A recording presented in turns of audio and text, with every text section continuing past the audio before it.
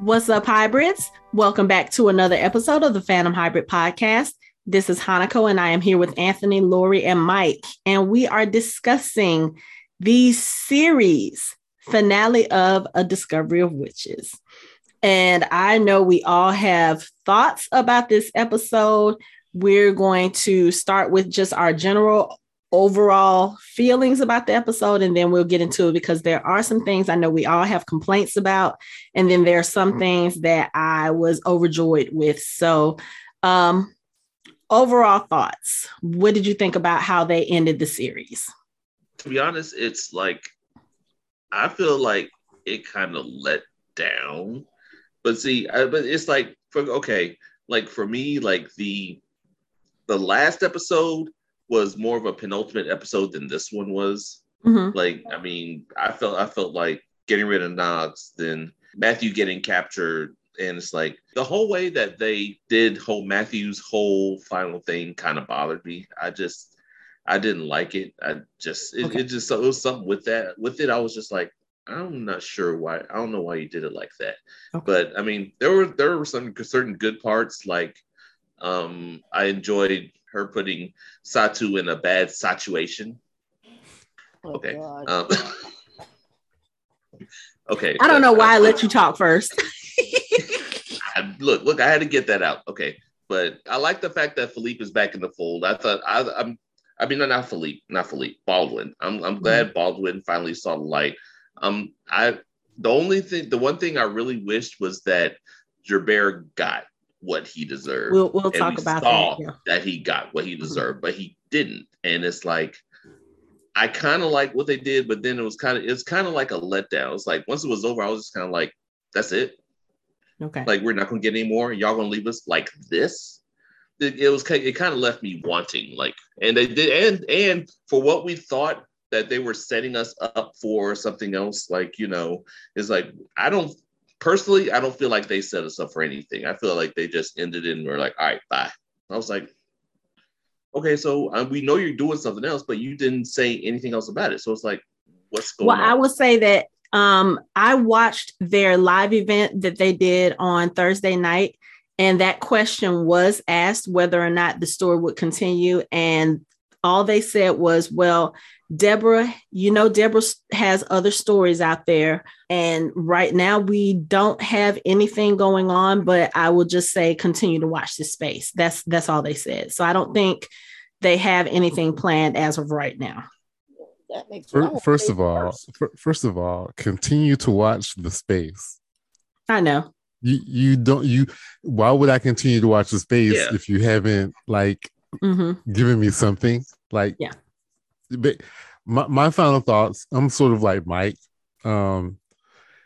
The promise of what they set up for the final episode based on the last episode that we watched,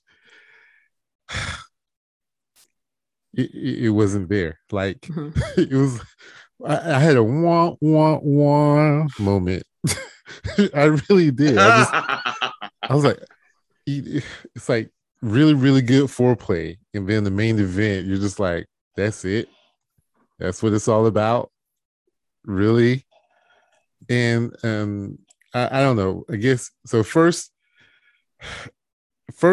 Dana was obviously overpowered because there was no reason for any of them to have come other than borrowing Baldwin's helicopter. Yeah. Secondly, kind of cool seeing Baldwin holding the baby at the end. I was like, welcome back and whatnot. And thirdly, the number of times I wanted Isabeau to rip Gerbert's throat out. Yeah. But I understand why not. We'll get to that. So I felt like it was almost like 2.5 episodes, like abridged in like, what were the little pamphlets we used to get for the books? Crib notes? Mm-hmm. Yes, it was like a crib note episode. Cliff notes. Yeah. Mm-hmm. Cliff note episode of 2.5 episodes. And I'm going to go back and say something. The amount of time they spent showing your boy driving around in his Tesla in the countryside, they could have taken all that away to give us like a legit battle between Satu. We'll talk about that. We'll talk about that in depth. We'll talk about that in depth. A lot of wasted time, a lot of wasted space, and just a lot of let down and like, you know, wet paper towel stuff. That's it. Okay. As someone one last thing. I called it first season. The demons. Yep, you did. We'll talk about that because that's going to be the first thing I really want to get into depth with. So yeah, okay. Lori? Okay. First of all, I watched this with Mark, and Mark basically agreed with Anthony's wife that it is an adult CW show. He said it reminded him of the Vampire Diaries, which I thought was hysterical. I liked the ending. I would say they stuck 80%. The issues that I have is that they went to a certain point, and there was one thing that was really important in the book, which they didn't do in the series, and that is at the end of the day with the Book of Life, it is the demons, but they designate that witches, vampires, and demons are not creatures, but they're human. And they almost went there, and they didn't, and it pissed me off. So they're not creatures, they're human. Okay. Second point, somebody who should have got in the book didn't get got, and I'm pissed. Might be a vampire, gray hair, really pissy. Last thing, I think it was beautifully done. I wanted a longer episode. I wanted them to wrap up a lot of things. I think that the way that they wrapped it up, if you're a casual viewer, you would have been satisfied. Mm-hmm. I'm 85% happy, 15% really pissed off how they handle certain things. And I thought that tango at the end was ridiculous, stupid, and not needed. That's all I'm saying. It actually, you probably missed the most important part of that scene, but it was there for a reason, and we'll talk about that too. For me, I mostly enjoyed this episode. There was a lot of emotional parts for me, but most of that took place in the back half of the episode. The first part of the episode, the first half, I think I was very disappointed in, because I feel like there were certain things that they built up, not only over the 3 seasons, but over this season in particular. And I feel that the way that they handled it and how quickly they handled it was a letdown.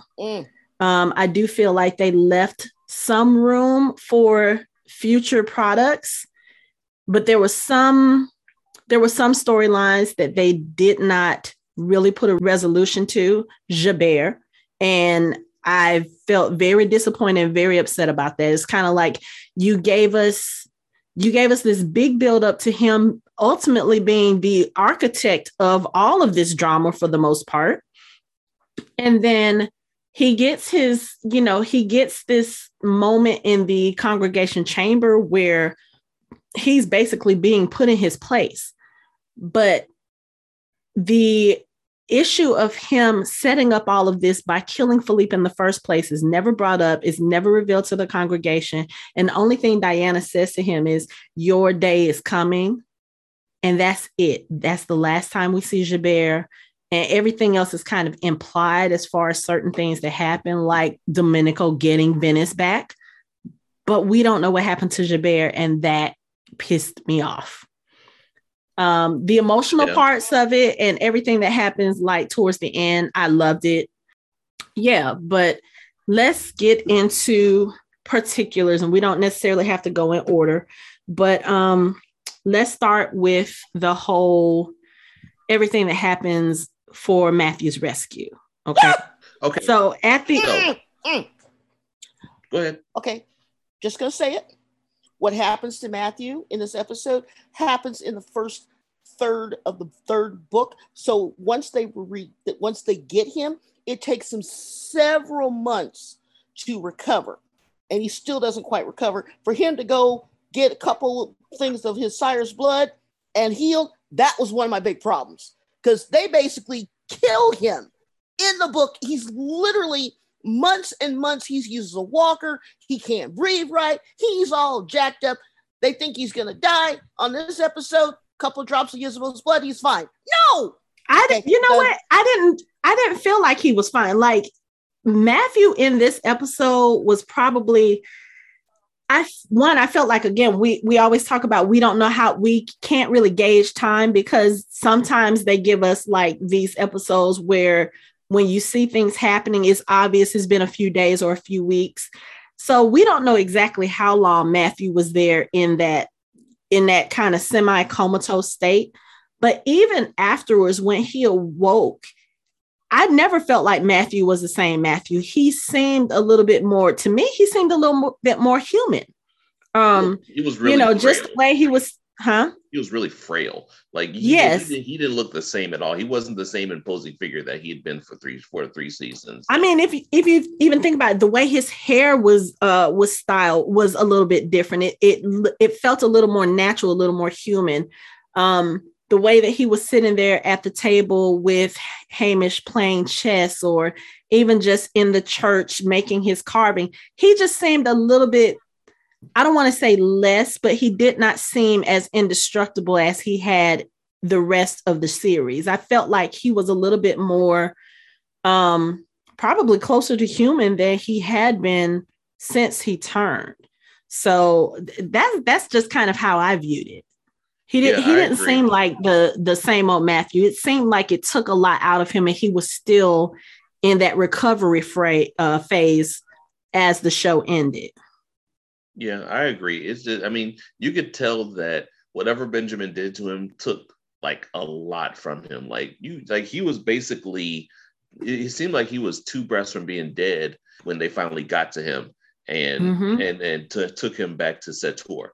I mean, he was basically done. Like, and it does seem, while I agree that, it should take, I mean, I think in the state that he was in, it should have taken him years. It should have taken him at least a year to get back, maybe 2, maybe more, because he wasn't himself. I mean, he might not ever be himself again. Like he might, I mean, like you said, he might actually be, he looked like he was starting to age, like all the years that he didn't age started to come back like almost instant, like almost all at once. Like he seemed like he was in really bad shape.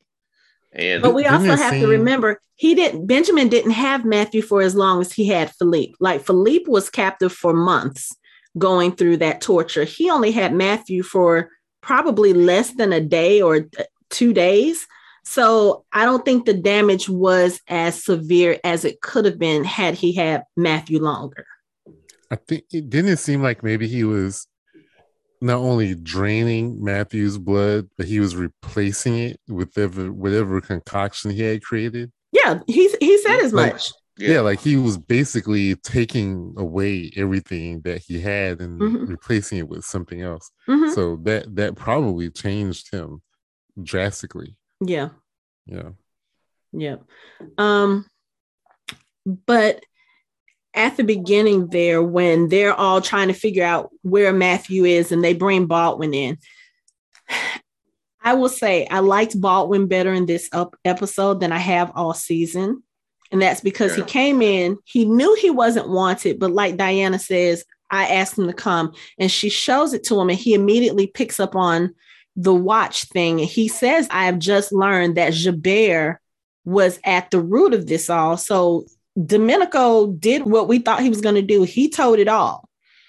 And this is the first episode that I've actually seen a little bit of genuine affection between Isabeau and Baldwin. So when I saw that, I was like, okay, you know what? Baldwin is on this side. I don't know how long that's going to be, but for right now, he's on that side because he's trying to, find Matthew, because when all is said and done, Matthew is his brother.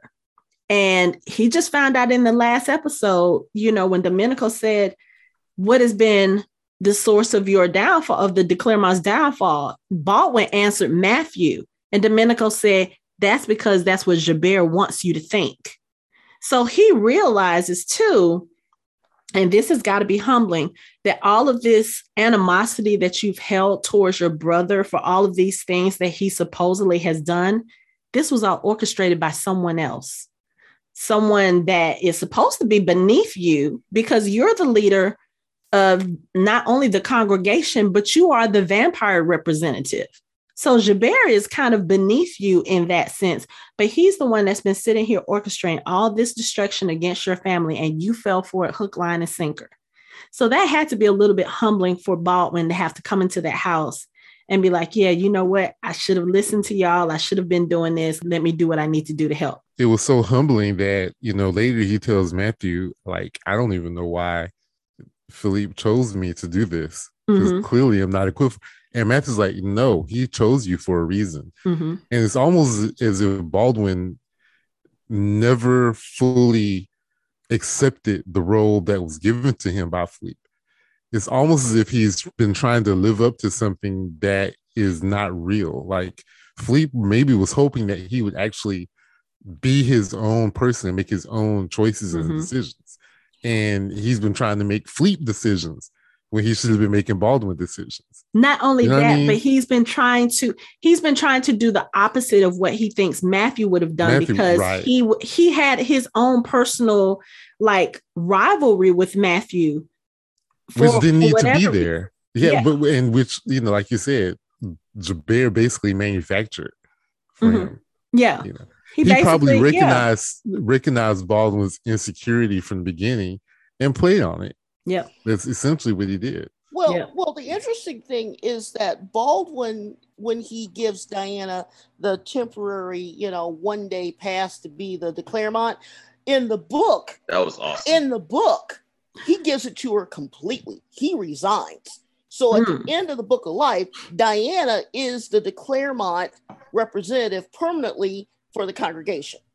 Okay. Because he says in certain terms, he goes, I was never the right person for the job. I would like Anthony said, he kept trying to do what he thought was opposite of what Matthew. He never was comfortable with the idea of leadership. So when Diana was there, he's like, gives her the key.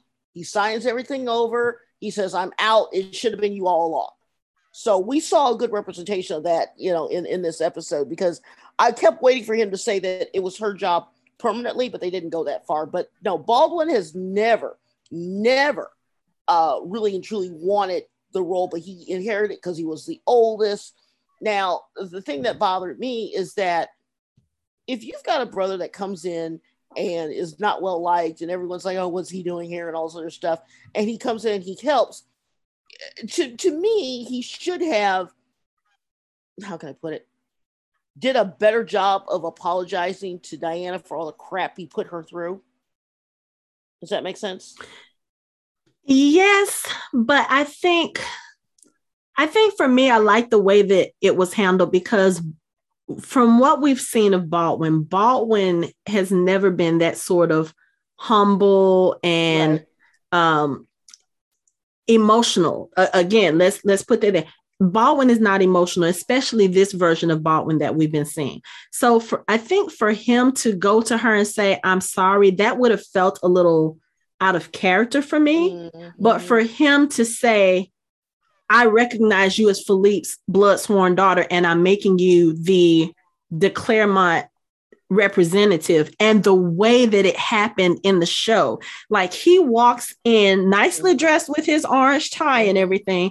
And when he says to Jabert, I'm not the Claremont representative I'm not here as the Claremont representative today, and steps to the side and Diana walks up, I was like, that's the biggest apology Baldwin could have ever given her. The look on Jabert's face was Baldwin's apology, and I was perfectly okay with that.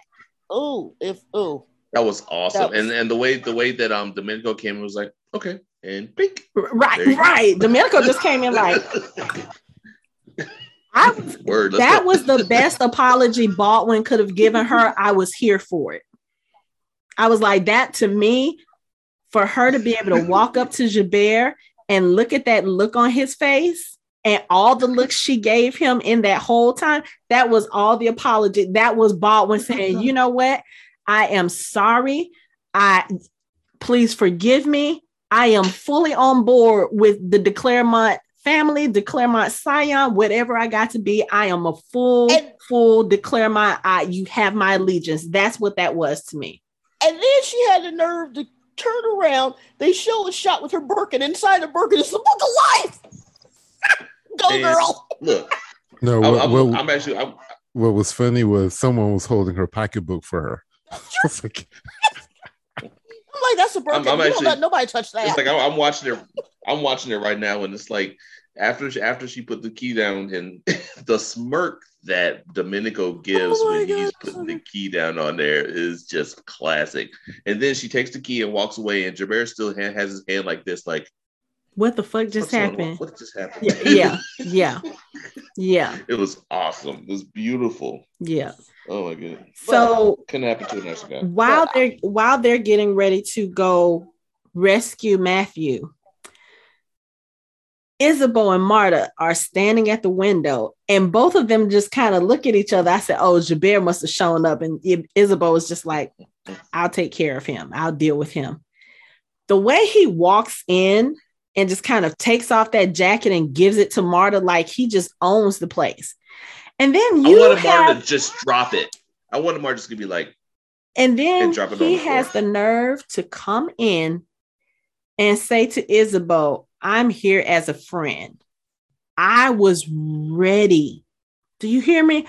I was ready for Isabeau to, like you said, chop his head off. But I knew it wasn't going to happen because I actually saw the congregation scene where she reveals the tree of life. I saw that in that live event on Thursday. So I was like, oh, okay. So he at least makes it to that point.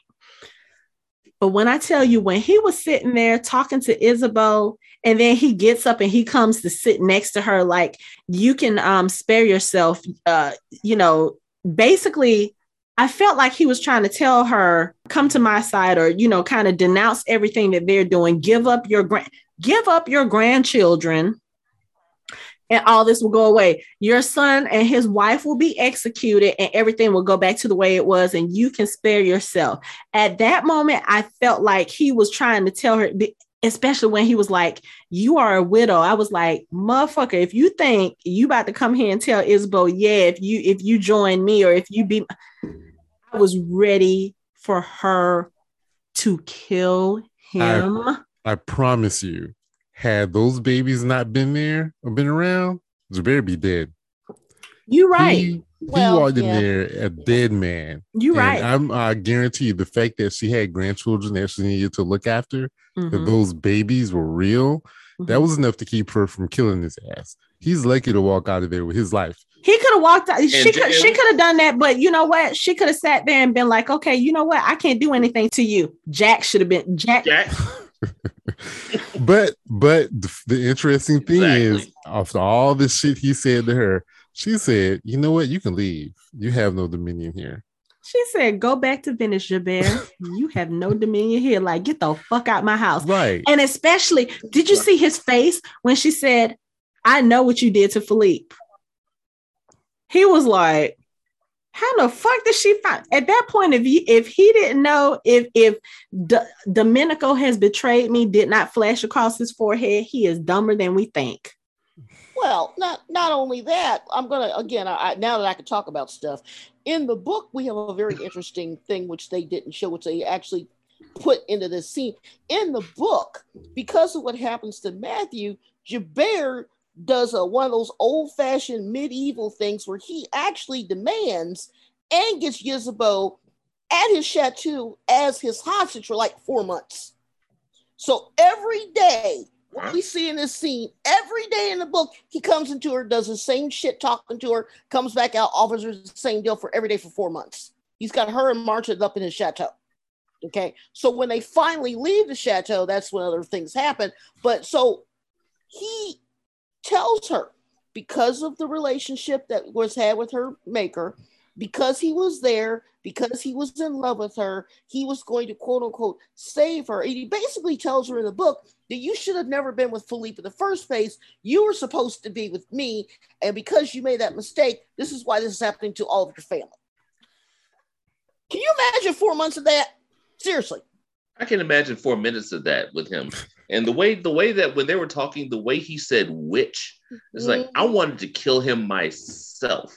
Like, he was like, to a vampire and a witch. It's like he the way he scrunched his face up and said the word, I was just like, But the way it seemed, I understand what you're saying, Lori, but the way they seem to have written her character on the show, this Isabeau ain't going nowhere near his chateau. Right.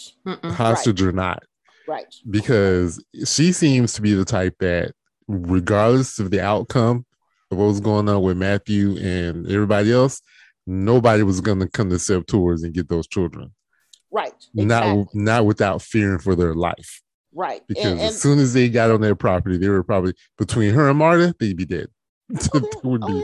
And the one thing I love about Isabeau is throughout this whole series, you feel her power and you know to fear her, but she never raises a voice. She never says anything ugly or out of pocket. Always right. She's always right here. But when she looked at Gerbert and said, "Go back to Venice, Gerbert, you have no dominion here," I felt that cut. Just like in the last season, when she looked at him and she turned around and she said, "Next time, send an email." I was like, I love her. The way that she has played Isabeau in this whole series, just in the same way. And in that same breath, you're going to get whatever Isabeau is there. You're going to get the grandmotherly Isabeau. You're going to get the one that's disapproving. You're going to get the one that's approving. You're going to get the one that's going to dance with her son. You're going to get the one that cuts Gerbert off at the balls and says, "Get the fuck out my house," in the nicest of ways. I love it. I loved her. And then Gerbert has the nerve to say, as he's leaving, "I gave you every chance." Motherfucker, she's giving you every chance to actually walk out That's right. of here. He doesn't realize how valuable it was to be able to leave with his life under his own power and not be carried out. Because let me tell you, the way that he is looking at her now, when he was sitting next to her on the couch, and when she turned to look at him, she did this with her head. And it almost looked like, if it wasn't the kind of scene that it was, it almost looked like she was going to reach over and kiss him. And he's holding his head like he's anticipating that. And she turns around, she's just like, "Go back to Venice." I was like... Because she knows exactly how Gerbert feels about her. He knows that she can give him that little bit of hope and be like, "Nah, for real, you thought right. Get the fuck out of here." Now, Matthew's rescue. As far as what Anthony says, supernatural adventures. As far as what Anthony says, yes, I do feel like her taking the vampires with her didn't make any sense. But we have to remember, she did not realize she was walking into a situation where another witch was going to be. She had no idea Satu was going to be there. She thought she was just dealing with Benjamin, and knowing what Benjamin has done over the years to other witches, she probably was like, "You know what? Let me just take some backup." I don't think she was worried about herself, but she didn't know what kind of condition she was going to find Matthew in. And like she said, that's why she needed to bring Marcus, and she needed battle-hardened vampires because she didn't know what she was going to deal with Benjamin. Oh, I thought it was interesting that Baldwin was the first person she turned to when she was getting prepared to go. She's like, "Baldwin, you're coming, right?" Yeah. Well, I mean, because Baldwin has been there before. He knows exactly. No, but I mean, like, he told them where he was. So he didn't necessarily have to go, but he was the first one she asked. Yeah, but no, what I'm saying is she took him because, yeah, he knows where. But as far as the room that they were in, like, he was with Matthew when they went to go rescue Philippe. So he would know exactly where they needed to go instead of her searching this big, long building trying to figure out where he is. So I understand that. And then not only that, Matthew is his brother. After all is said and done, Matthew is still his brother. Benjamin is still unwillingly a part of the de Clermont family. So that would have been kind of sort of his responsibility as well to go with her. Now, as far as this scene and as far as what happens, her confrontation with Satu and her confrontation with Benjamin, I was disappointed in both. I felt like, let's address the Satu thing first. Satu, I feel like, was a waste of a character because there's all this buildup, all this, all this with her, beware the curse of the witch with the, the blood of the lion and the wolf and blah, blah, blah, and all this other stuff. Her talking about it was supposed to be her and she was going to face off against Diana and all this other stuff. And all she did was throw up a few enchantments. She tried to go after Diana, and Diana was like, bitch, let me tell you something. When Satu said, where's the book? And Diana started glowing, she said, I am the book. And Satu started, no. I was like, really? Really? She tells you she's the book and you're just going to cower there? And then when she tried to do her spell and Diana started weaving and binding her, I loved what Diana was saying. I loved the movements that she was doing. I loved all of that. But for them to hype this up and literally Diana was able to take her out like that, which I expected she would be able to do. If you remember, I've said as much that battle was not going to be what Satu thought it was going to be because Diana is way more powerful than Satu. But for it to happen that quickly and just be that, I felt let down. Anticlimactic. Yeah. Yeah. I mean, it's like for real. Like for all that, she might as well just run. When she saw that Diana was the book, she might as well just run out of the room and just gone on about her business because it's like, what's the point? There's literally no point. Okay, you bound her. Okay, fine. But it's like she could have at least given her a little bit more run for her money. Like there should have been, I feel like there should have been maybe a few spells back and forth. Those 2 fireballs at her. I mean, damn. Right, or something Diana could have pretended and let Satu do what she was doing and then thrown it off and be like, that tickles. Boom. This is the dilemma that I had personally. On one hand, when Matthew was fighting Benjamin, it was like, Matthew's way more powerful than him. Why is he playing with him? Just kill him, right? And then here we get like the same situation and she does exactly that. And it's like, right. I kind of wanted more, Yeah. So I understand that was the dilemma I had. But in a lot of other shows, we've seen characters who are way more powerful than the people they're going against. And we always say the same thing. It's a no-brainer. Like, why is this even a battle? The person is overpowered. Yeah. Dan is overpowered. And here she is in a situation with someone who's way less powerful than her. So, yeah, it probably went exactly how it should have gone. I just didn't like it. Like, I wanted a little, even Benjamin was able to draw it out a little bit longer with Matthew. She should be able to draw it out just a little bit longer. Their whole conversation they had, just have a conversation. Like, have a back and forth. Like, why are you doing this? Why are you even working with him? Have Satu explain it and talk to her about it. But no, once again, Satu is basically shown again a wasted throwaway character that really was just a plot device whenever they needed it. Well, see, here's the thing. In the book, her and Diana actually team up together to take out Benjamin. And I feel that the reason why they had her spellbound her is that they do have a sequel or a spinoff, they can bring that character back. As far as the actual scene itself, I thought it was very, very weak. I thought that, again, the whole thing with the Lion, the Witch, and the Wardrobe, the whole thing, that she should have been just as badass as you could humanly think. Because, I mean, let's face it, if you go around talking shit, you better be able to back that up. And the fact that I guess what was the biggest disappointment is that she was such a badass in season 1. Remember when she kidnapped her, they were flying, she she opened her up and all this other crap, only to have her in a corner, cowering, sobbing, because Diana catches her and spellbinds her. If anything, if she was a weaver, which she said she was, I would have liked to see her try to counter the spell. Fight more. She didn't fight. She just okay, whatever. And it just sat in the corner. It was horrible. Well, because Diana was already binding her at that point. So as far I understand what you said, Anthony, like Diana showed her in this, like, you are no match for me. Satu started the whole thing with the fire, beware the witch with the blood of the lion and the wolf.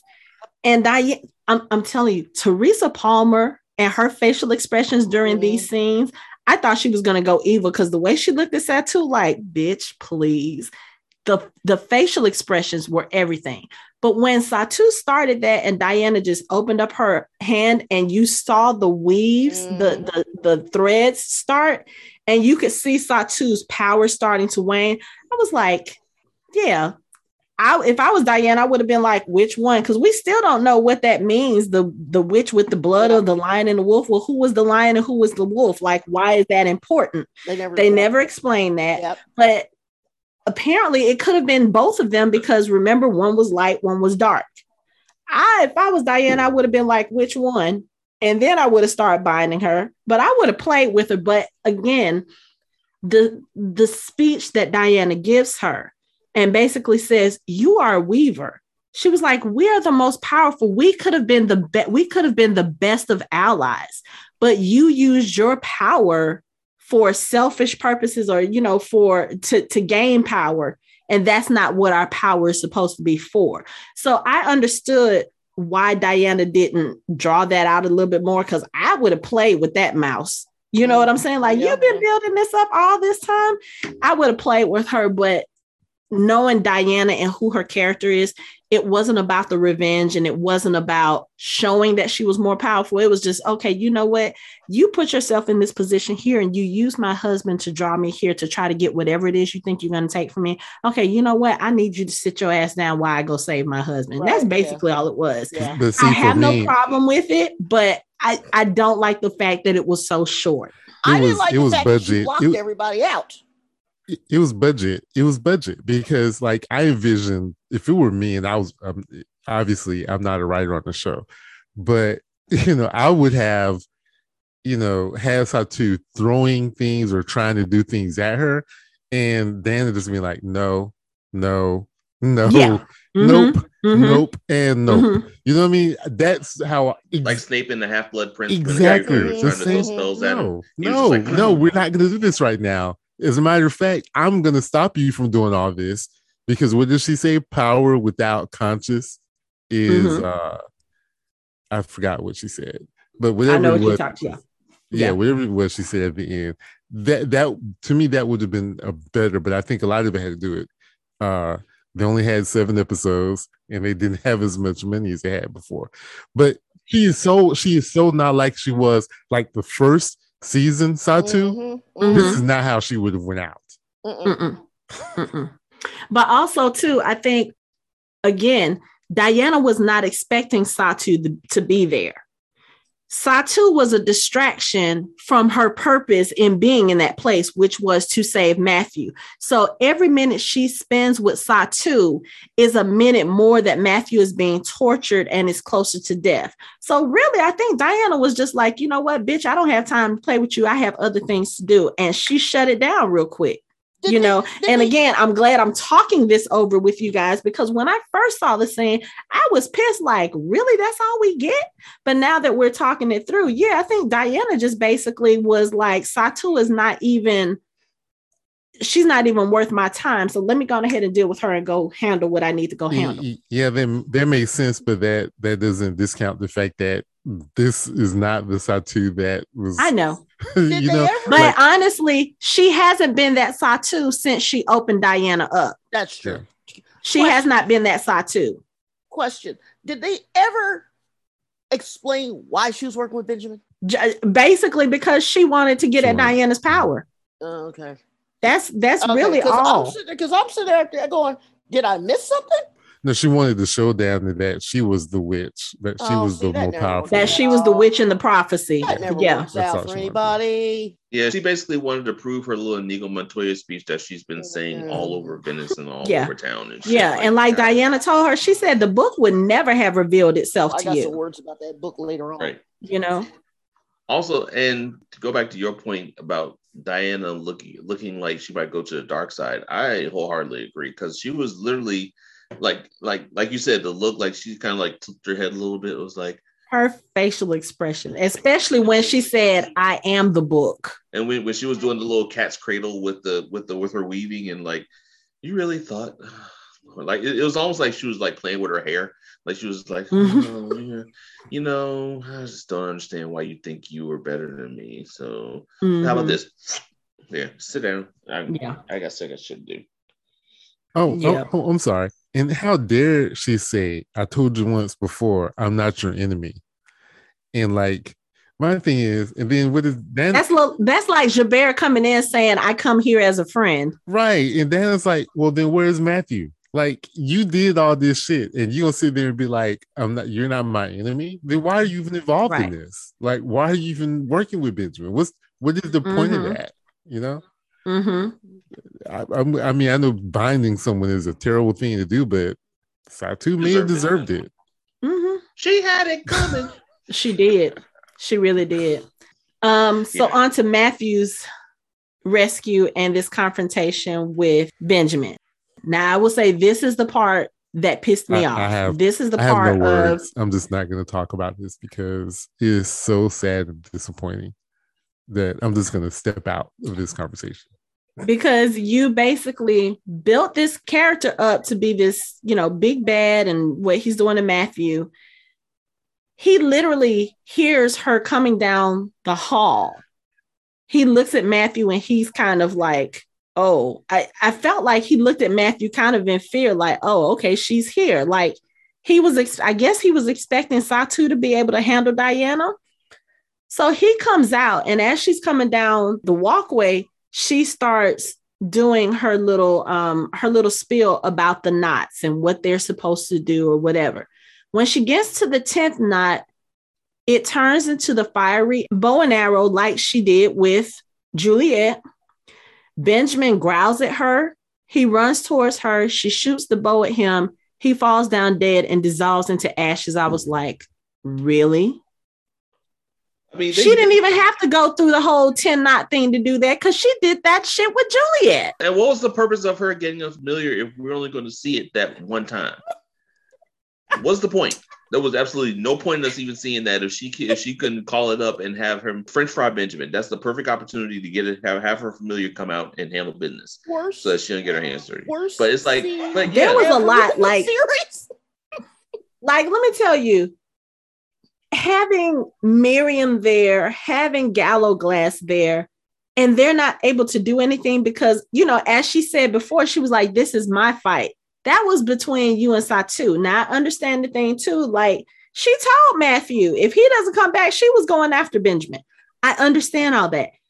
But y'all built all of this up to give us a death that took less than 60 seconds.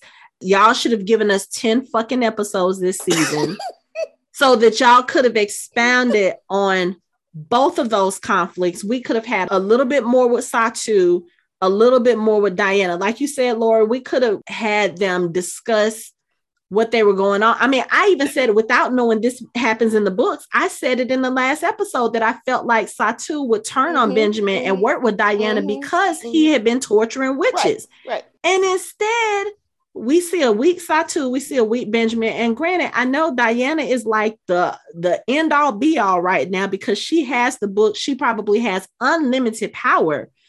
But for them to build up this conflict for the whole season, and then that's what we get, it was a letdown. Okay. And I feel like they did those two things quickly because they wanted to focus more on the whole Book of Life thing and everything that came after, which I don't have a problem with that part because that part of the episode, all that happened after this was the best part of the episode. But this, I just feel like, y'all could have gave us more than this shit. I can't stay silent. I was going to try, but I can't. I can't. Anthony, you go first. I can't. It's okay. Like Mike said, she did the shit when she killed Juliet. So what was this big deal about the 10th knot? So it was obviously she had done before. Number two, he growls and then he's dead. That's it. And you notice the barrier came down once she took care of Satu. Did you notice that? Mm-hmm. So the barrier was down. They all could have. Once again. But I think she told them to stay back. I think she did her hand like this and told them to stay back. And I'm sorry, even though I'm there with her, if the most powerful witch or the most powerful creature in the whole goddamn building tells me to stay back, I'm gonna listen to what she says, and I'm gonna stay right here until she tells me to move. She put a barrier. They couldn't go anywhere anyway until after she took care of Satu. But no, that's what I'm saying. After she took care of Satu and the barrier came down, she still told them to stay back because she was gonna handle Benjamin. I don't know. I'm like you. This was, and I say, you know what? I'm just gonna chalk it up to COVID-19 because that's where the actor, he was not there. It almost looked like the scenes of him in this hospital were filmed separately than the scene with them being there. They probably were. Which actor? Benjamin. Oh, okay. I agree with that. See, Anthony, here's the thing. I understand why you didn't want to say anything because I'm sort of almost on the same point because in the book, the villain, and this is what I didn't understand, in the book, the villain is actually Benjamin, not Gerbert. Benjamin is the one that is manipulating Gerbert, and he's the head, whatever, in charge. When they finally take him out, they take him and Gerbert out at the same time, and it is Satu, it is Diana, and here's the thing that pissed me off. There's a third witch who's on the congregation who has been using a glamour, and she is actually a 150-year-old half witch, half vampire. Okay? The problem is that they have creatures who are half this, half that, all throughout, and the secret that Gerbert was trying to hide is that they knew that these pairings of these children were happening more and more frequently after years and years of shutting it down, and they were getting powerful, and then the vampires were getting scared. So when they take them out, you've got the three witches together, they surround them, and they basically kind of do what Sarah did last week to them, and they don't even use it. When she uses the spell, it's a different effect. There was no arrow, okay? She was just, they wasted time, they wasted money, they wasted my interest. Everyone's right. To see her do the same trick we saw season 1 when she took out Crazy Town, not a fan. Here's my other problem. As powerful and as quick, Benjamin just stood there and looked at her like she was stupid. I would have stepped to the side. You're a vampire. Move, damn it. I'm just saying, okay, I'm heated. I'm sorry. I'm done. And the 10th knot was supposed to be a knot of creation and destruction. Exactly. The arrow is all destruction. Where's the creation? Yeah, I think it was also just a reuse of an asset. They had an asset that was really cool from season 1. They didn't really have to work on coming up with something for the 10th knot. Hey, we still got this arrow thing that she did in season 1. Let's do like a montage of the majority of the season 1 scenes, so then it has more of an emotional impact on the viewer. But what about the creation part of it? Don't worry about that. They won't remember that. We'll just show them the cool montage. You know what they did really create?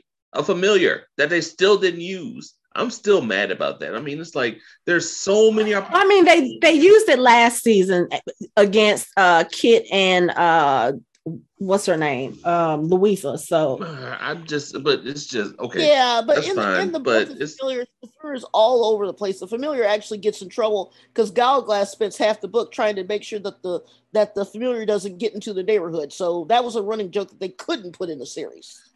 Yeah, but yeah, you're right. It's just this really rang hollow. It was so anticlimactic. It's like nothing.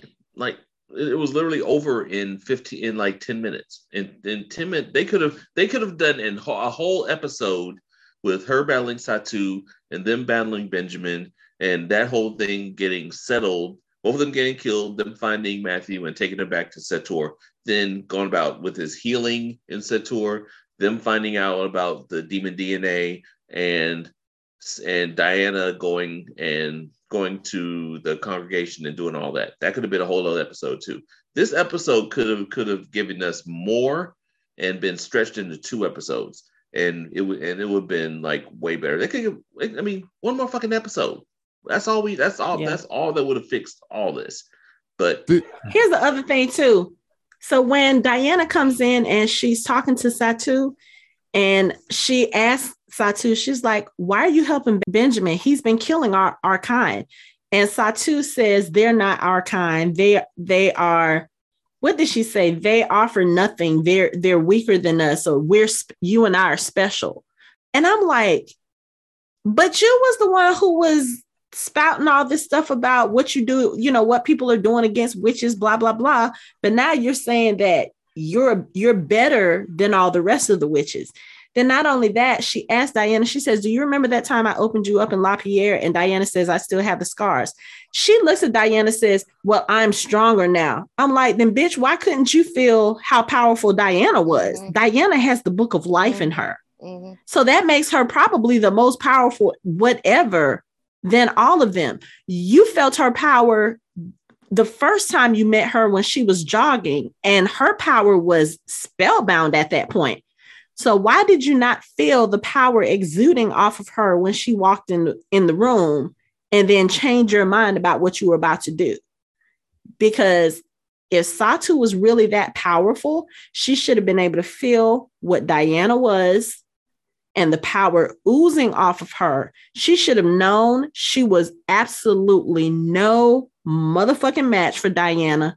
And she should have sat her ass down and left with her powers intact and let Diana handle Benjamin without interfering. This is why video games are the superior medium for stuff like this, because this is a dungeon and your main character has gone into the dungeon to face off against the mini boss and the boss. Now, there are games where you can level up and be OP when you get to the end, and it's a cakewalk. That appears to be the case here. Player one has leveled Diana up to like the highest you can go and is playing on easy mode, and you just walk through to the end so you can get to the end cutscenes. But like, if this happened in a real video game and this was like the end, I would still be a little bit disappointed. Like, there have been games where I've gone to the end overpowered and they still level you down to the boss. Like, they don't want you to be that much more powerful than the boss. They want to make it a little bit more interesting. Here, no. Had this been a video game, I don't want my money back. I'm like, no. I mean, yeah. This is equivalent to Anakin slaughtering younglings. It's like, this was like no contest. Like, I mean, plus it's like after Satu said, give me the book, and Diana said, I am the book, and she had the words flowing like all over her. All Satu was like, no, it's not your destiny. I'm like, it obviously is. It's mine. Has it. It's in obviously her. She has the words. Like, at this point, you should have been like, all right, fine, whatever. I'm going back to the congregation. I'm snitching. So you can do what you want to do. But no, she had to try to prove that it was her destiny, her little Inigo Montoya shit. And now guess what? You got a knot around you. How's that feel? Huh. And even in a video game, even if you are overpowered, the boss has a whole bunch of health. You still got to battle him. You don't get to one-shot the boss. You just don't. And here we have to one-shot the boss. And I do know why they didn't want to kill Gerbert, because they want to have a satisfying ending where he gets to see his whole plan unravel right before his eyes. So that's why, Isabeau didn't kill him where she should have, because he needed to be around to get his comeuppance, But I needed him to, and I know, as they explain later on, that once they repeal the covenant, then all crimes against the covenant would be, would basically not count or whatever. But Gerbert killing Philippe and doing everything that he did, he should have been made to stand trial for that, or he should have been made to answer for that. All the talk that he did about beheading Baldwin and doing this and executing Matthew and Diana, I feel like we should have been able to see that motherfucker get killed. And I feel like we were robbed. 100%.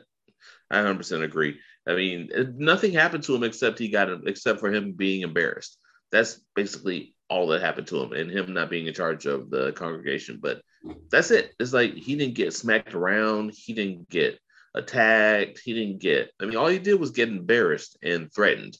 And he lost Venice, apparently, because Domenico is now sitting in his seat in his house. But like, I want to know, I'm cool that Domenico got Venice. That's all he wanted in the first place. He didn't care about nothing else but Venice. He got it. But what happened to Gerbert? That's what I want to know. Like, did y'all? I think he went into hiding. No, I feel like Domenico should have personally escorted him to the city limits and been like, get the fuck out my city. But I wanted to see that. Right. If he got executed, I wanted to see that. If he got, I don't know. I just feel like whatever happened to Gerbert, we as viewers deserved to see him get his comeuppance. And we didn't do that. And I feel robbed. Absolutely robbed. Yeah. And then it's like, shout out to them. Like when the meeting started, Gerbert tried to take instant control of it. They were like, this is Diane's meeting. She called it. She has the Claremont seat. She has the keys. She has the floor. But it's like he tried to do his little sexist and borderline fucking racist and like, white male patriarchy. With supernatural white male patriarchy shit. And it's like they were like, nah. It's her meeting. She got the floor. Shut the fuck up. Oh, I know we're gonna talk about it, but I just want to shout out to when they did the motions. And it's like, I moved the I agree. Like Agatha's hand was already going up in the air. I moved that we disband the car. Cause I like Horshack. What was really funny was when they made the motion for her to become the leader of the congregation and everybody else had voted except for her and Gerbert. She was like, yep. That's the most, like, she has been serious the whole time we see her. And to see her so giddy in this episode, like, not only is Gerbert getting it stuck to him from all directions, they just unexpectedly named her the head of the congregation. And she's like, I'm a little rusty on my Robert's Rules of Orders, but you can't make a counter motion to a motion without the motion being moved and voted on. I mean, I don't mean to be a killjoy, but that didn't seem right. Like I moved that such and such. I have a counter motion. I don't think Robert rules work that way. This is Gerbert. Do you think he cares about any rules?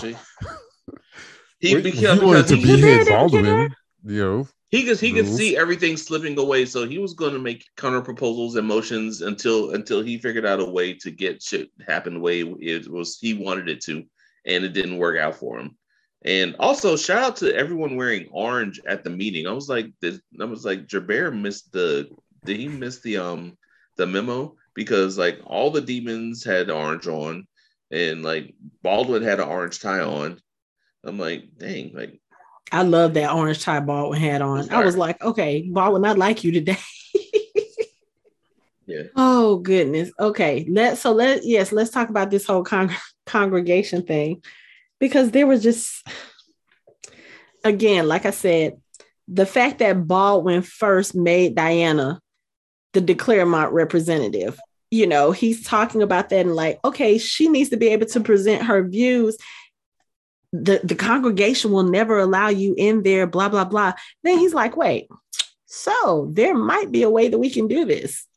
And then when he does that and he walks up to Gerbert and Gerbert has this nasty little smirk on his face because he's like, oh, so you guys finally decided to comply. You brought the witch to the congregation to answer for her crimes. Actually, no, I'm not here as the representative. Move to the side. Like if it had been a different Baldwin, I would have totally expected like some kind of shimmy over to the side while Diana walked up. That's how it felt in my spirit watching that scene. Like Baldwin didn't do the dance, but I felt it just the same. It was kind of like one of those, aha. And here comes Diana. And she was like, Baldwin has recognized me as the sworn blood daughter of Philippe de Claremont. I was like, yes. And everybody else around is just looking like, oh. And Domenico is like, let's go. Let's do this. This is gonna be awesome. Let's go.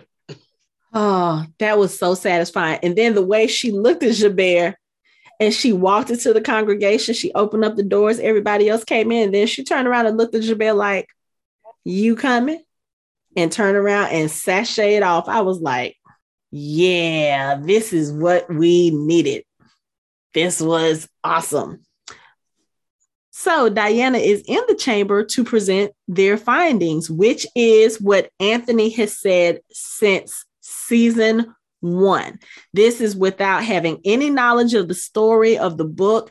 Anthony correctly figured it out, that it was the demon DNA that was linking everybody, or that was causing the different things. Like literally they're saying that all creatures have demon DNA. It's the one thing that links all of them. It's the thing that causes the blood rage to manifest itself in certain humans when they transition. It could be the key to fixing blood rage for all of them.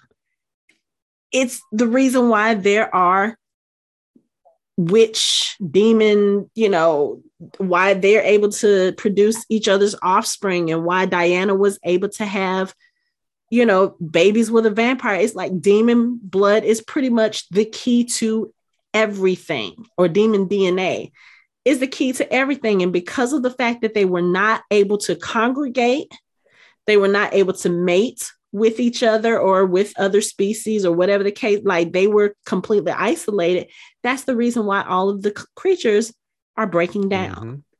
Mm-hmm. I mean, when you first hear that witches are weaker now and vampires can't sire and demons are going crazy, the only thing that is like the source of all that is the fact that they made a rule 900 years ago that they can't intermingle anymore.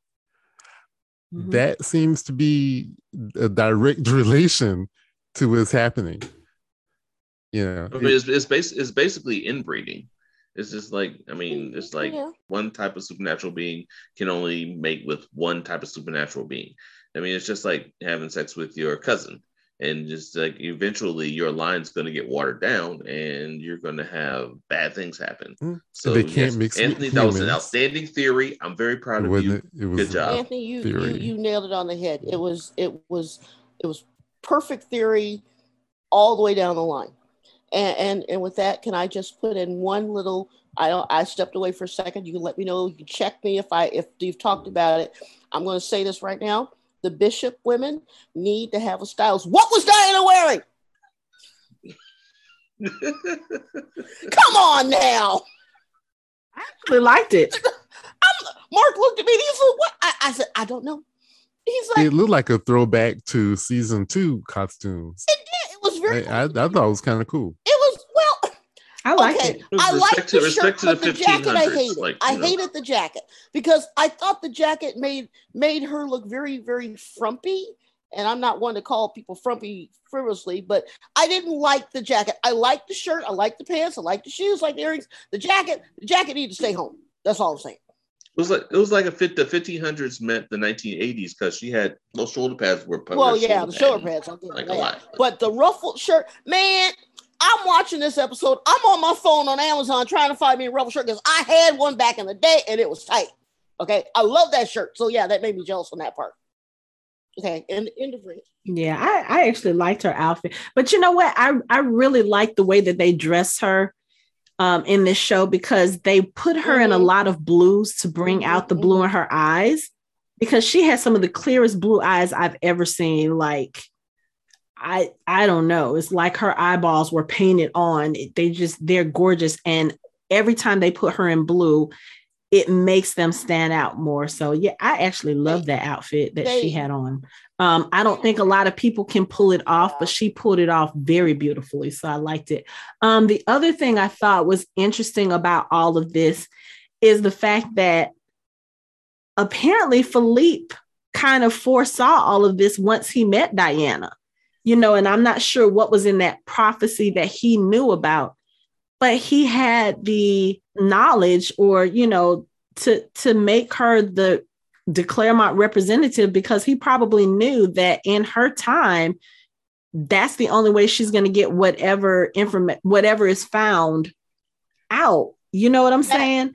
So to think that they're going back to 1590 was really the perfect time for them to accomplish everything they needed to accomplish, even though when they went back, they didn't find the actual pages then, or they weren't able to get the pages then, but for them to come back with knowledge of the book, with her having trained under one of the greatest witches ever so that she could fully come into her power, for her to have been able to meet Philippe and him to, do the blood vow to make her his daughter, so that in this day and age, Baldwin is able to make her the representative so that she can go before the congregation. It's just one of those things where it's like, I like the way they pulled that part of the story together, because when we're looking at it in last season, we're not thinking it's anything other than Philippe saying, yes, I give my blessing for Diana to be part of this family. Did a lot. And it has consequences 600 years later. Philippe either had a witch tell him of the prophecy, or because he was so much older vampire that could sense things, that he was able to pick up what was going to potentially happen. Foresight, maybe. Well, remember, he knew about the prophecy, and when Diana went to confront him after the whole blood rage fight he did with Matthew, when she started, he saw her glowing. Yes. Like, he could see how powerful she was going to be and how important she was going to be to all creatures. He had some kind of foresight for that. So I think I love the way that they actually did tie that in to the story. But again, I'm looking at Matthew. Matthew looks just a little more vulnerable, a little more human than he had been, But I'm kind of glad that his recovery gave us a little more Hamish time, because we got to see Hamish for more than a few seconds in this episode. He actually spoke. And it was beautiful the way, he was reading from. I don't know. I don't think it was Shakespeare. It was something else. But caption. Yeah, but they're arriving to the congregation now, so I'm just laughing because you've got these new people, and of course the demons didn't go against Agatha, which Mike predicted. Although I think that was just for show at this point, because we never see an actual conversation or acknowledgement of whatever it was that they were supposed to do. But Diana kind of bled all to hell when she came in and was the Claremont chair. I mean, that was basically it. There wasn't shit they could do. And once she started presenting their case, and they saw that they were going to be featured more prominently, there's no way they were going to vote against her. Like, are you kidding me? Like, no, you're for us. Oh yeah, let's go. Sure, we're with it. I mean, it's like that pretty much blew Gerbera's plan out of the water, because any support that he had, and I still maintain that he really didn't have any demon support at all, period.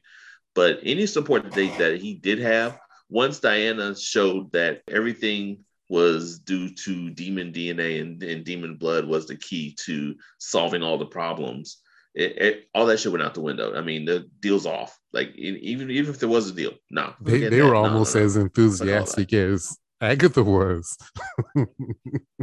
Hell yeah.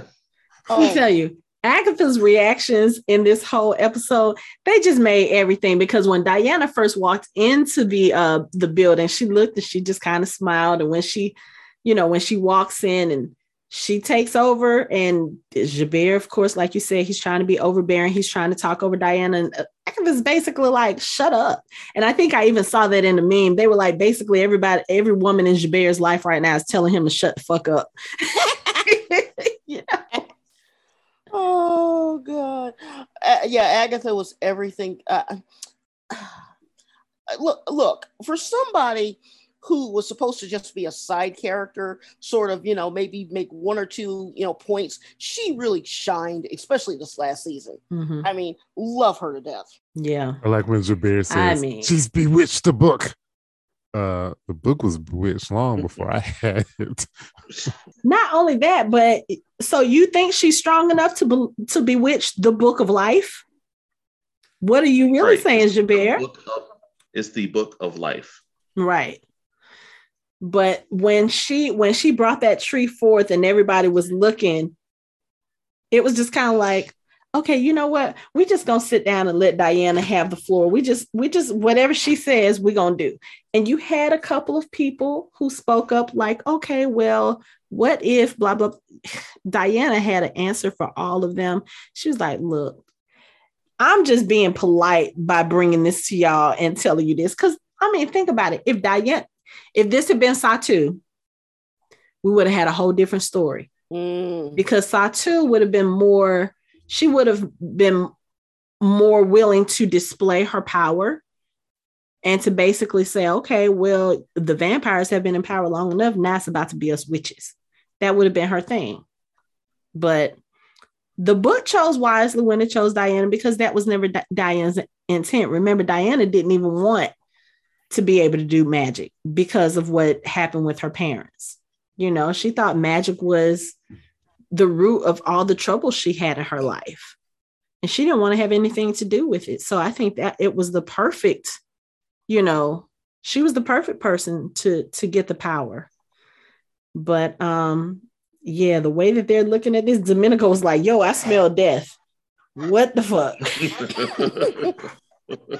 Oh, goodness. But this was so satisfying. It would have been even more satisfying if she had told them what Javert did and he had gotten his punishment. But again, I've already said what I have to say about that. I feel like we were robbed of seeing justice for Javert. And I don't know what else to say about that. We were robbed.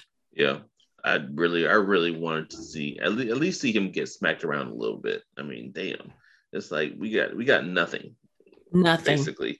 Even though it was good to see Agatha be able to welcome her kids and her little grandchild. I told you we were gonna see them come back for the finale. I told you. You were right. That was nice. Right. They came back. That was I didn't nice. think we was gonna see him again. Yep. Baldwin has secured his place again with his family. He's made amends, and we see him at the end holding one of the babies, and Miriam holding one of the babies. Miriam and Chris looking really, really friendly. Yeah, you saw how close she was. How close she was. Chris looked, and she was like, "I'm too close." Yeah, that looks like it didn't look like he minded at all. He was just like, "Oh, hey," he's like, "What's up?" Sorry, like, how you doing? Like, hey, what's up? And then seeing Marcus put a ring on Phoebe's finger. Well, what was that? What was that about? Yeah, whatever. We still don't have anything. Any resolution about that? I feel like as far as they are concerned, the way that they kind of ended they showed us the ending for, I guess, you know, like quote unquote, some of the people. I feel like that was kind of an open end for Phoebe and Marcus. Like that story has room to continue by not giving us a quote unquote resolution for it. So I feel like their story can continue.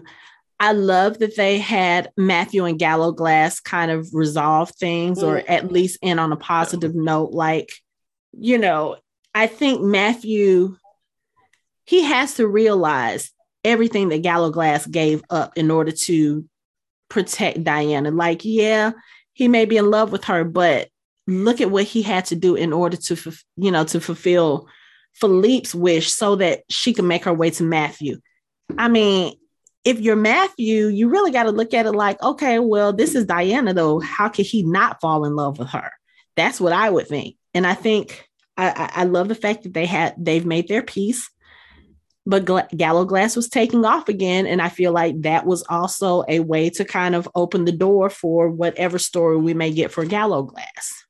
Now, Lori, we're going to address the end scene.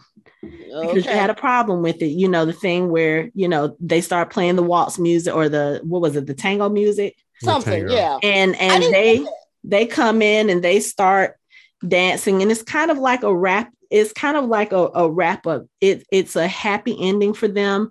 They have all of the family around them. And I don't know if you saw it because I had to rewind. Something told me to rewind because I thought I missed something and I rewound. I don't know if you guys saw Emily and Philippe in the background.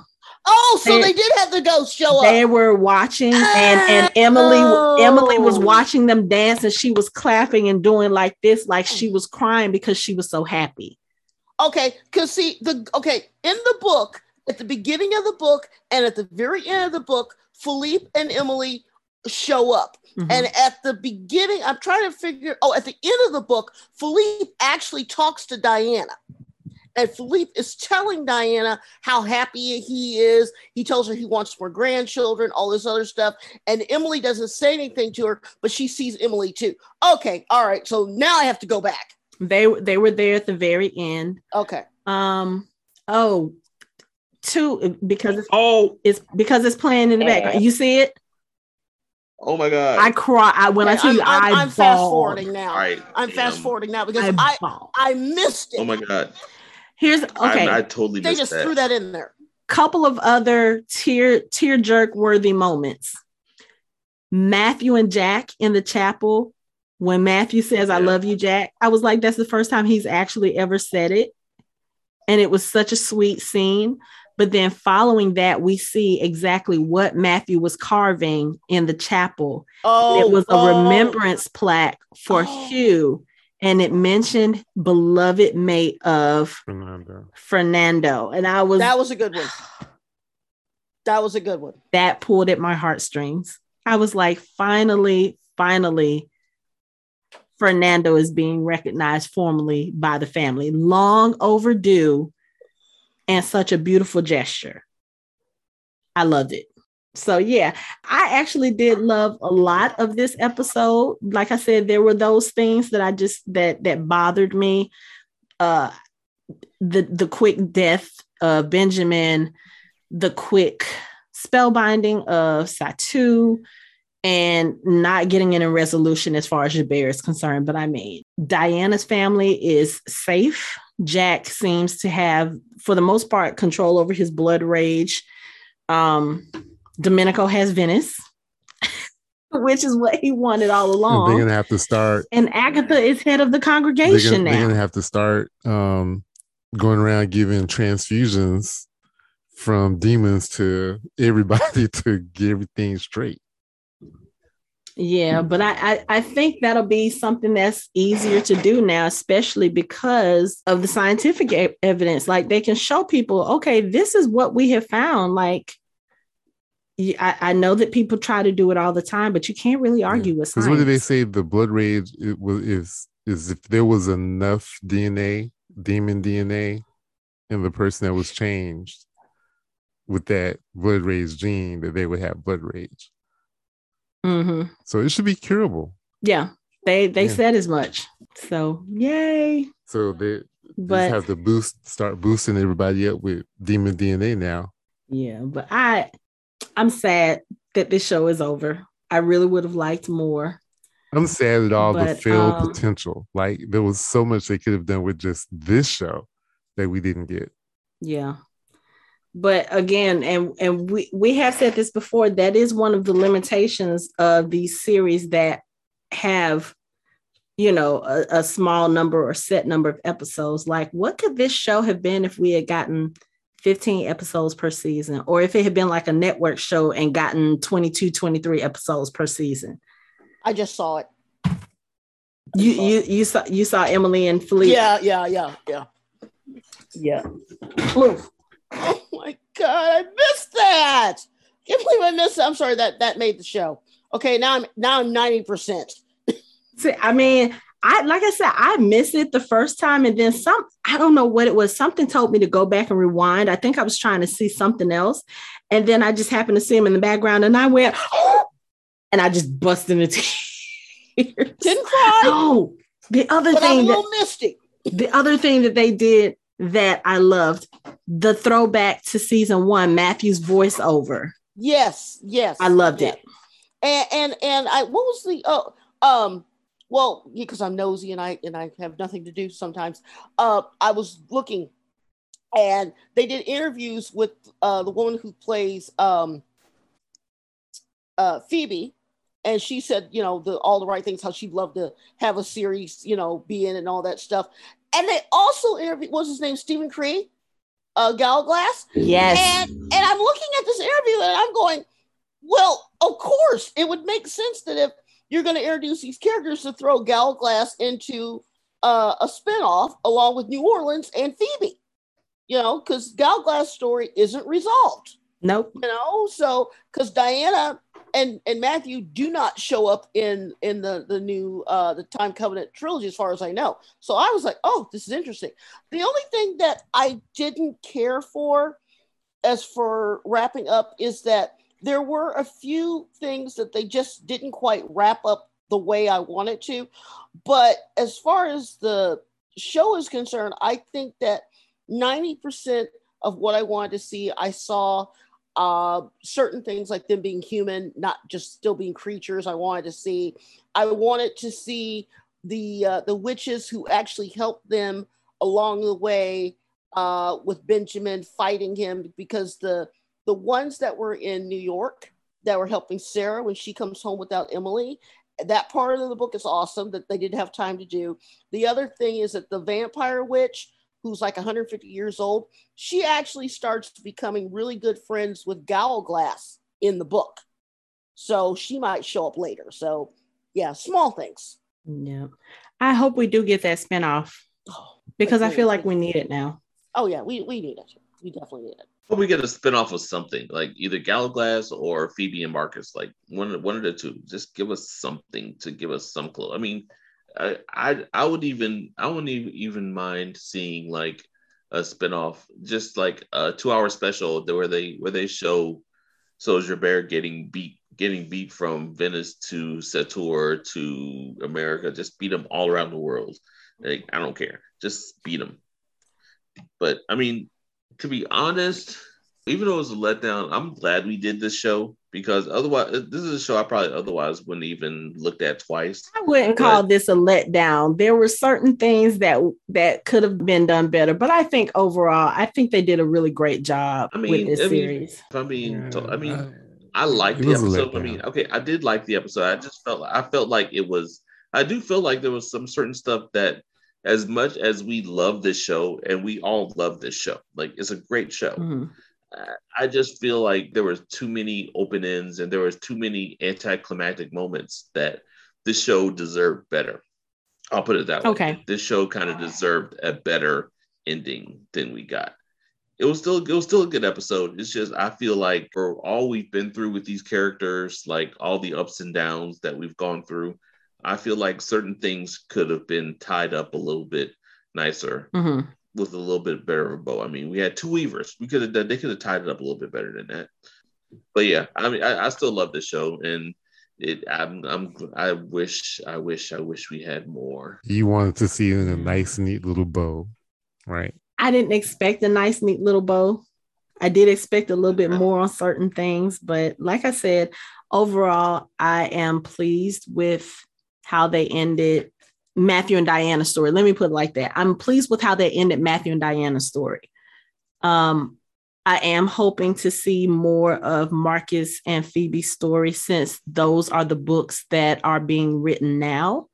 And if they want to throw some Galglass in there, I won't be mad at all, because I would like to see more of his story, not just how he fits into Matthew and Diana's story, but I mean, he was an interesting character that I want to see more. And if they want to include Fernando and maybe Hugh in that story as well, I wouldn't be mad about that either. I mean, they put something in there, and they could do like Demon Daycare, where they have all the new little mixed up babies together, like causing mischief, and it's like, the witch baby levitating the vampire babies. No, the witch baby's levitating the little vampire baby, and he's like. Any opportunity to see more Ransom and Geraldine, I'm down for. Yeah. Mm-hmm. X. Yeah, we see that's perfect. That's exactly what they could do. Just like do vampires in like Marty. No, I'll come up with a title this way. Yeah, I was going to say no, because I'm not sure I want to hear what's about to come out from. Yeah, they just careful. You're getting very, very close to a show called The Original. We just moved the show from England to New Orleans, and we can have Louisa and everybody there all at the same time.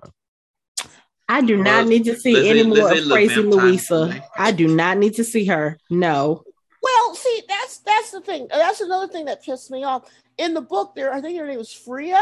she's another blood sister on Philippe's side, and she's not crazy, but she's got a lot of wanderlust, and she basically is the only one in the family that checks Baldwin and tells Baldwin where to go, and he actually backs down because she's not as old, but she's very powerful.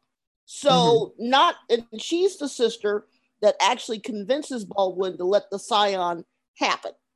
So she had a pretty, not a big role, but she had a decent role in getting Baldwin to do what he did, and she was nowhere to be found. See, that's the thing I had, because the book had some very interesting things. I believe that she stuck the landing 90% of the TV series, 80% on the book, because just certain things just didn't make sense. But the family, as far as the story, as Diana and Matthew, I agree that's done, over with. We never see him again, but we need more stuff. It's too good of a world. And I need, you know what, honestly too, I need more Jack. Yeah. I need more Jack. Yeah. So because I loved seeing adult Jack in this story. And I think there's room for them to do a spinoff and maybe talk about some of these other characters, and maybe just every once in a while update us on how Matthew and Diana are doing in the twins. But yeah, there's potential for more story, and I hope that they find a way to make that happen, because I would like to see it. So I'm very sad that this series is over, though. I am, because I mean, let's be honest, we've been talking about this show since the beginning, and we've not had many complaints about this show, about the way it was written, about the way it was acted. We've not really had many complaints. And again, this third season, like you said, a lot of that may have been affected by COVID, as far as different things that happened, acting changes that happened, and the shortened season. A lot of that could be COVID. So if we didn't have COVID, we could have gotten a different ending for this show. We could have had a few more episodes, or something like that. So well, that it's not just this show, Hanako. It's a lot of shows have wrapped up, canceled, that don't really get what I would consider a decent wrap up. I mean, I've been rewatching Supergirl because I've got nothing else to do. Supergirl, they could have done better. But again, COVID. There's any number of shows are all in the same boat. I'm sorry, Mike, what was that? He said cursed. Yeah, there you go. Yeah, exactly. Even though we never got any kind of reason as for why that show didn't get renewed. But overall, I was very pleased with the show. I'm glad that it was one of the ones that we covered. And like I said, I'm hoping for another experience with the show.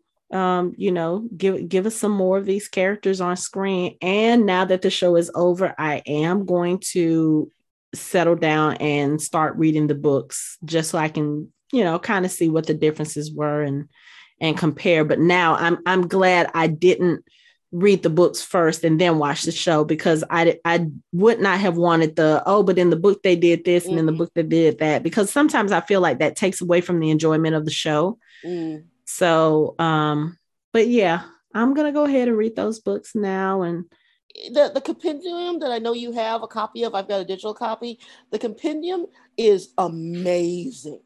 I mean, you could spend a couple of hours just going through that whole thing, and it's really well. I mean, they go through histories of vampires and witches, and they explain family lines and sire lines and the different. It's all, some compendiums are too wordy and too weighed down. This one is just right. It's what's it called?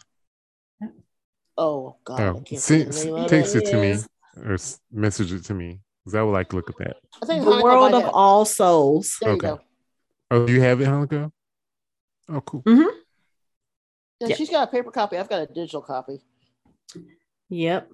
So, any final thoughts on the series finale of A Discovery of Witches? Again, this was a very well put together show. I love this show. I'm hoping and praying and hopefully looking forward to the spinoffs that are getting ready to come off for it. I can't wait. I'm really glad we covered it, because it's like I said, I really wasn't checking for the show. Mm-hmm. Like I wouldn't even thought to look for it at all. But I thoroughly enjoyed everything.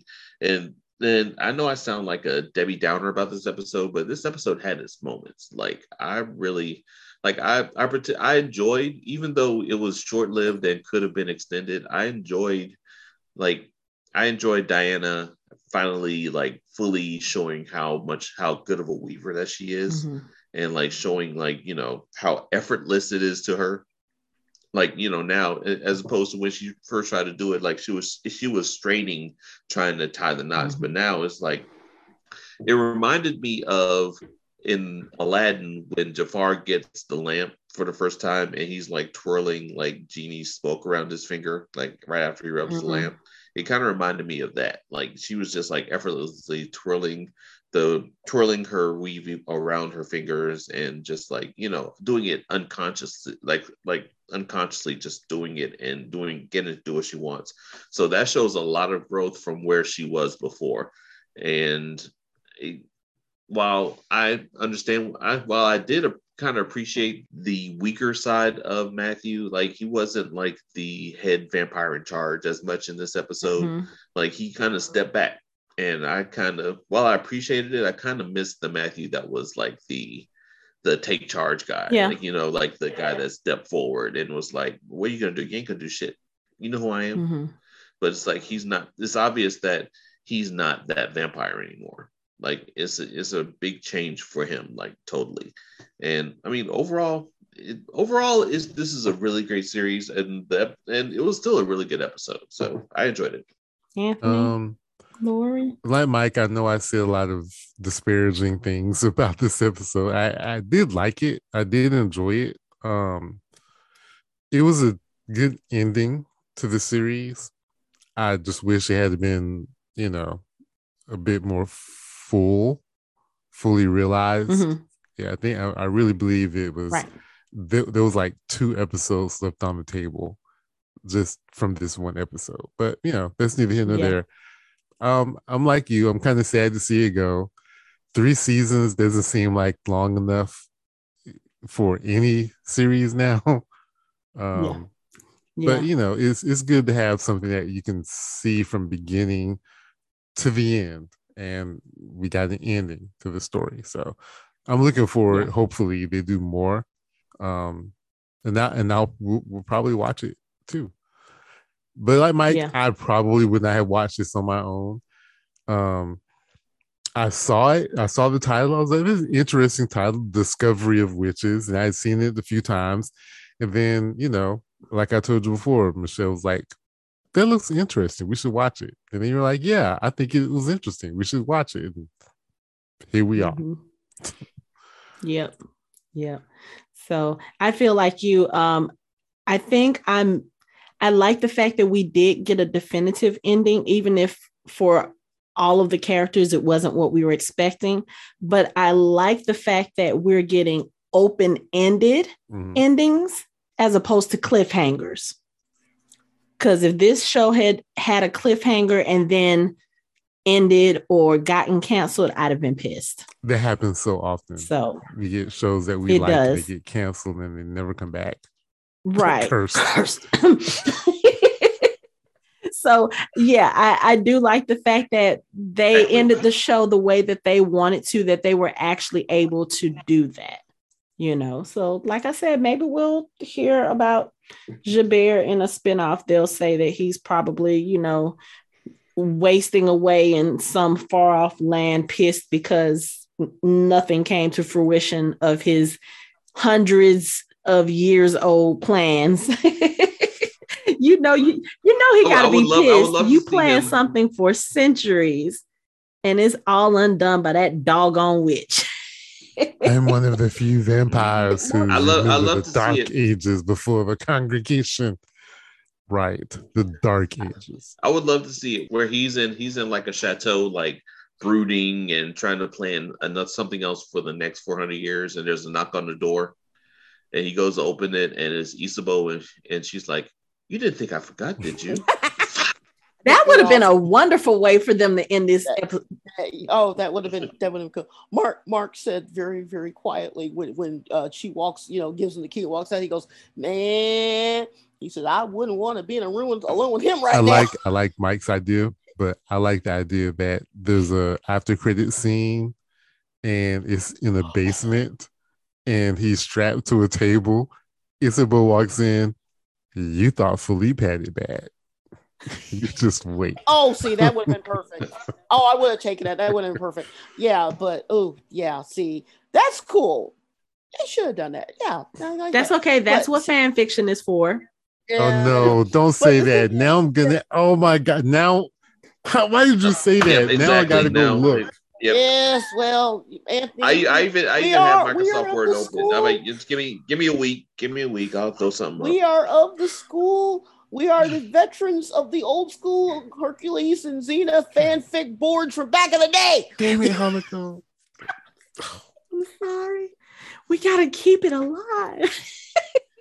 Man, seriously. But anyway, I think that this is one of these things that, unlike, because I rewatch shows all the time. I think that in about 6 to 8 months from now, when I have nothing else to do, I'll throw it on. And now that we have it all, I'll just watch it. Yeah. Because it's got to hit Netflix sometime soon, right? Or some other thing. And I'll just sit and the thing is, to be able to watch it all the way through would be kind of a cool thing, to do. Because certain shows you can just rewatch, over and over again. Vampire Diaries, Grimm, Discovery Witches, But this show, I watched this show, the first season, way before we even did the podcast. And I loved it then because I thought it was one of the smartest, most sophisticated shows out there. Because let's face it, you can only watch so many Vampire Diaries before your brain starts to rot, even though it's an awesome show. I found the section on fanfiction.net. Thank you so much. Of course you did. Of course you did. Send me the right link. Next to the Grimm section, right? Happy reading. Send me the link. But yeah, I'm glad we covered this show, and I think this was one of the shows that we started covering once we started this podcast. So it's been a fun ride, and like I said, I hope we get to see more of these characters in future shows. Come on, AMC, come on, Sky. We need these spinoffs with these characters. But I know that once they do that, we will definitely watch. We will definitely cover. For those of you who have been listening to our coverage of A Discovery of Witches, we thank you for sticking through with us through all 3 seasons. And that's it for our coverage of A Discovery of Witches. You can find us online at www.phantomhybrid.com. We are on social media on Facebook, Instagram, and Twitter at Phantom Hybrid. You can watch our videos on YouTube and listen to us on all major podcast streaming platforms. Thanks for listening. We hope you join the conversation next time.